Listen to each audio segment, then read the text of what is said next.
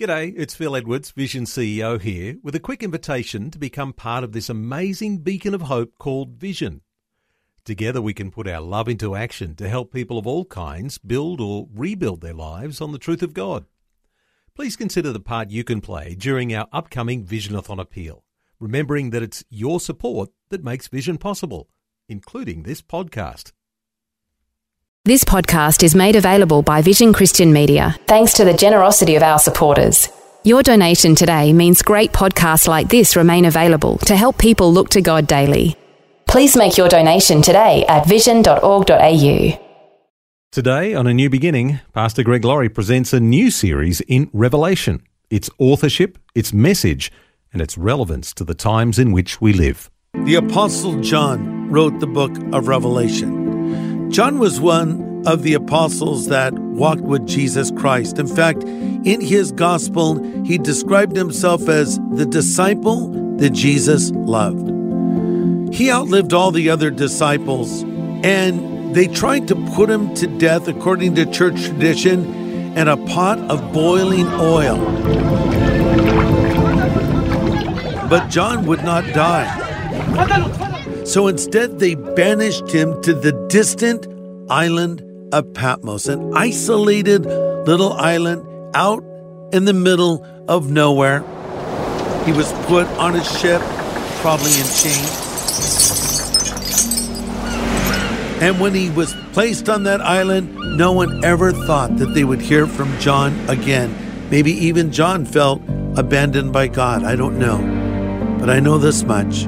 Jesus Christ came to the Apostle John on the island of Patmos. And the Lord took John into the future, sort of catapulted him into the next dimension. And he saw things that no man had ever seen before. John had a front row seat to the beginning of the tribulation period. He tells us about the Antichrist, the mark of the beast, the battle of Armageddon, and the second coming of Jesus Christ. He also tells us about the millennial reign of Jesus, where the lamb and the lion will lie together.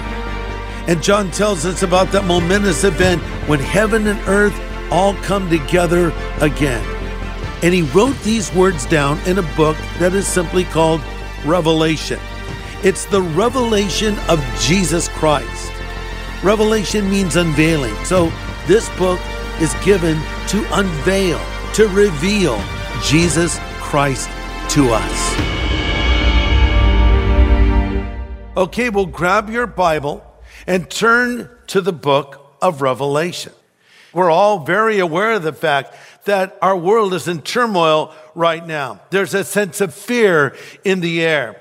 This is due in part to this global pandemic that was supposed to have come and gone, but it just seems to go on with new strains of the virus with no real end in sight at the moment. It's affected people all around the world. Meanwhile, back at home, we see our cities in turmoil. We see the murder rate up dramatically. We see all the things that are going on, and it causes us to wonder, are these signs of the times? Are these the things the Bible told us to be looking for, letting us know that Christ is coming back? The answer is yes, they are. Jesus likened the end times events or the signs of the times to birth pains. So labor pains, we might say. So when the baby is closer to coming, to being born, the labor pains get closer and closer together. The Bible tells us that as we get closer to the Lord's return, we're going to see these signs, or these labor pains, if you will, closer and closer together, alerting us to the fact that his return is near. And as we see these signs happening, we understand that they're almost like dominoes. You know, if you take a lot of dominoes and stack them closely together, when the first domino goes, all the others follow in rapid succession. That's what the last days events are like. The first domino falls and the others come after. Let me give you a big picture of how I see the end times events. I believe the next event on the prophetic calendar will be the rapture of the church. The rapture of the church is that event when Christ comes for his church and we're caught up to meet him in a moment, in the twinkling of an eye. That could happen at any time. Following that will probably be the invasion of Magog against Israel. It could be right after that or a little bit after that, but it seems like it will be in close proximity to that event called the rapture. Also after the rapture, that coming world leader emerges on the scene called the Antichrist, also known as the Beast. He effectively inaugurates a 7-year period called the Great Tribulation period. When Antichrist first comes on the scene, he seems like a good guy. He seems like a man of peace, a man with economic solutions, a man who fixes things. But at the halfway point of the 7-year tribulation, Antichrist shows his true colors and commits what is called by Jesus in Matthew 24, the abomination of desolation. He has the Jewish temple rebuilt, and he erects an image of himself in it and commands people to worship him. Now there's a series of cataclysmic judgments that fall on the earth for the remainder of the tribulation period, and everything culminates in a massive series of battles called Armageddon. Then Christ comes back in the second coming. It's a separate event from the rapture. In the rapture, he comes for his church. In the second coming, he returns with his church. After this, we have what is called the millennium. The millennium means 1,000. The word millennium means 1,000. And it's the 1,000-year reign of Christ. And then heaven and earth become one as the new Jerusalem comes down from heaven as a bride adorned for her husband. Amazing things are going to happen. But the first domino is not yet fallen. The rapture has not yet taken place. But we know these things because we believe in the book. Listen to this. Christians know things that non-Christians do not know. We know that God is good and man is bad. Now, people often have that reversed. They think man is good and God is bad. And this is often expressed in a question along the lines of, how could a God of love allow this and that? Where in effect, I'm putting myself in the position to judge God. I'm challenging the fact that God is loving because I don't agree with it. Listen, who are you? When did you become the moral center of the universe? Here's the bottom line. Man is not good. Man is bad. Bad to the bone. He's utterly sinful. All of us are. But God is good. But because we know man is bad, we know that man is not going to solve these problems. But we know ultimately God will resolve these things, and we know God is in control. Yes, folks. I do believe we're in the last days. And it's important that we understand what's happening around us.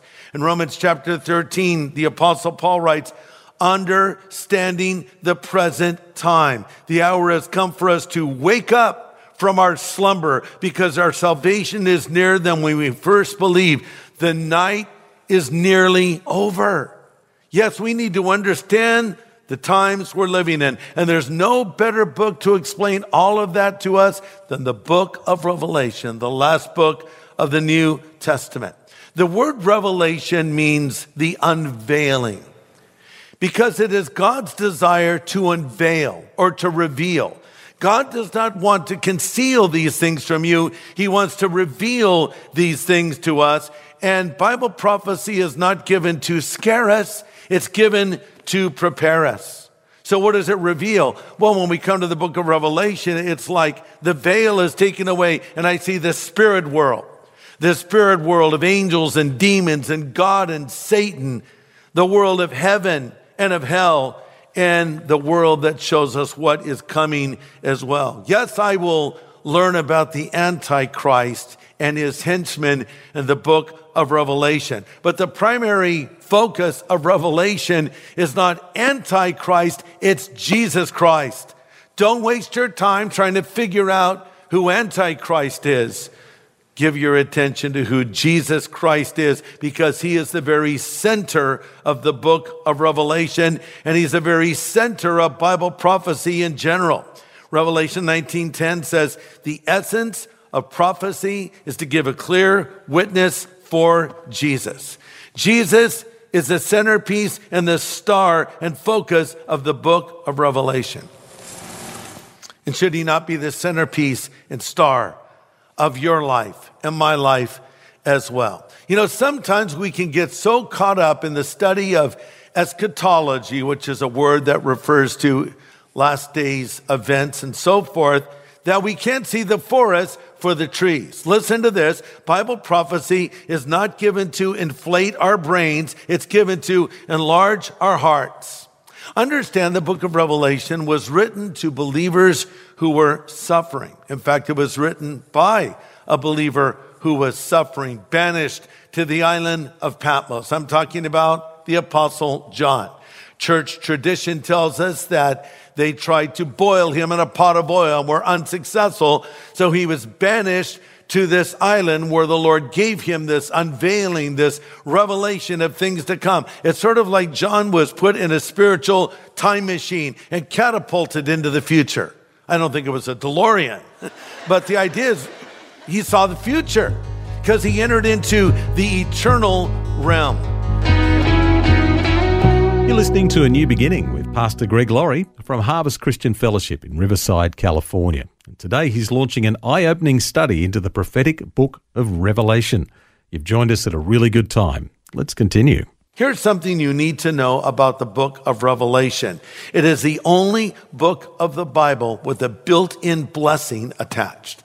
Let me say that again. Revelation is the only book in the Bible with a built-in blessing attached. By the way, there is no other book in the Bible with an introduction and a conclusion quite like this one. And that blessing is found in Revelation chapter 1, verse 3, when it says, blessed. And by the way, the word blessed can also be translated happy. So happy or blessed is he who reads and hears the words of this prophecy and keeps the things that are written in it, for the time is near. Now, there are 3 prerequisites necessary to receive this blessing. Number 1, blessed is the person who reads it. I already mentioned that the implication of the original language is to read it out loud. You know, there's something wonderful about reading scripture out loud, isn't there? And we'll do that in just a moment. So you are to read it, but you can't just stop there. Then it says, and to the person who hears the words of this prophecy. You see, I can read it, but I have to hear it. And when the Bible says hear something, it means to have an understanding of it. It's giving your attention with intention.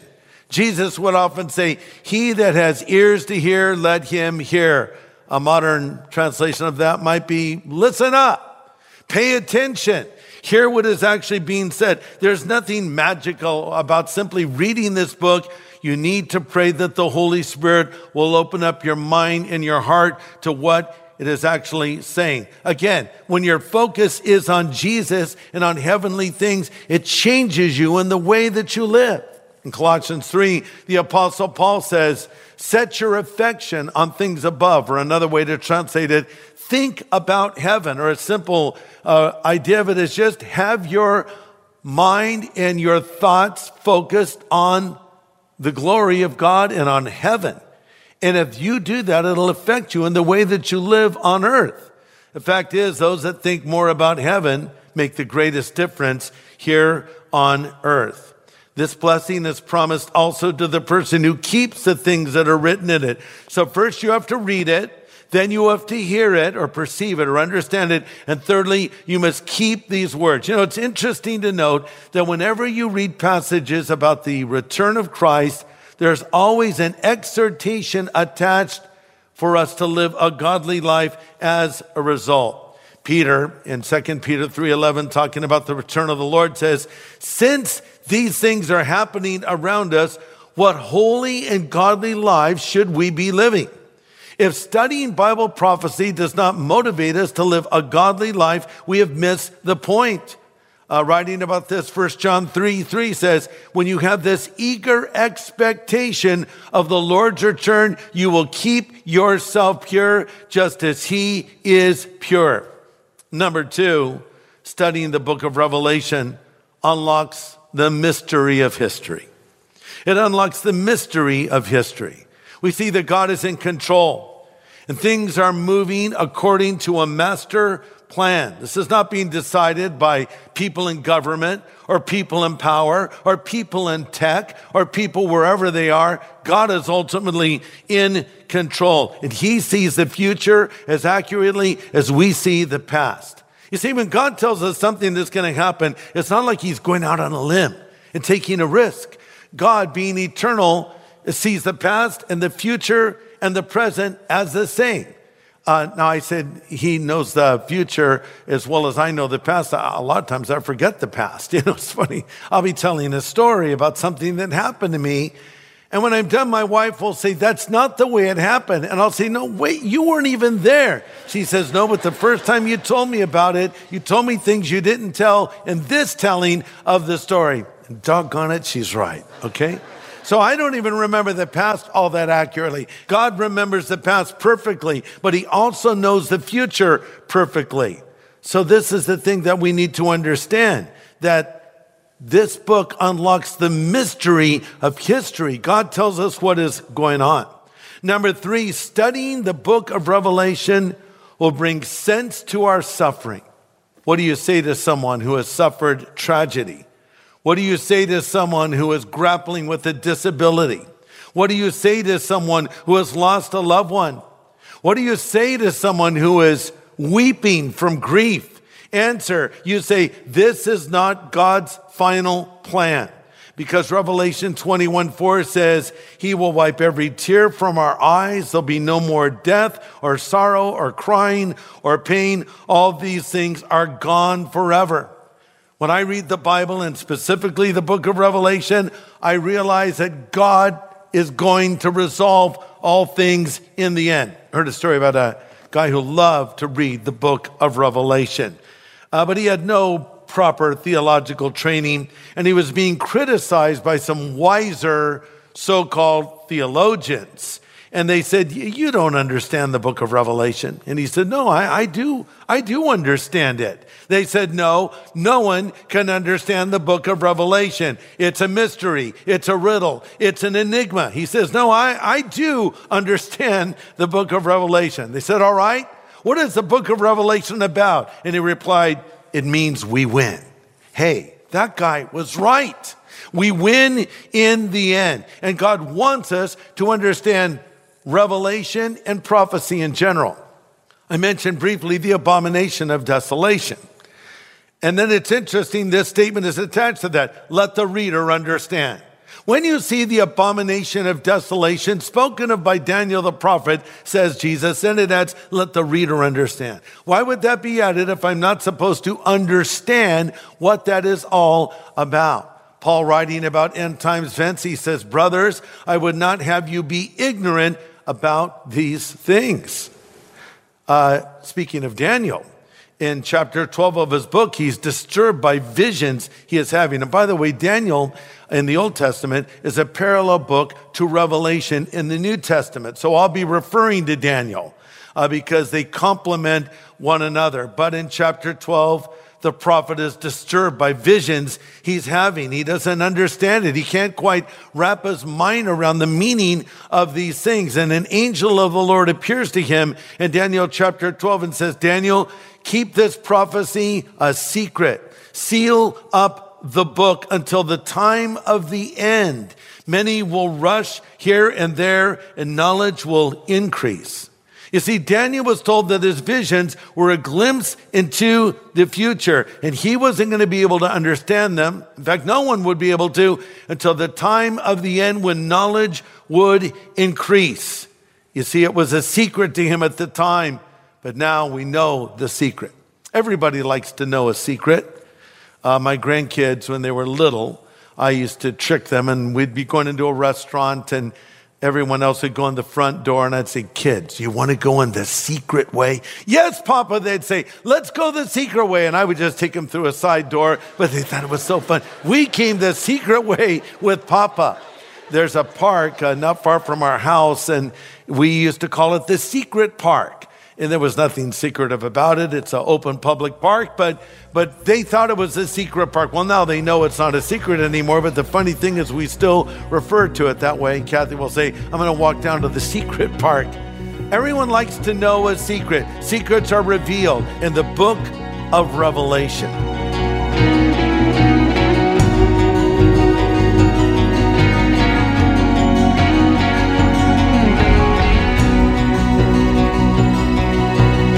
Pastor Greg Laurie, just getting started with his opening study in his new series of Revelation.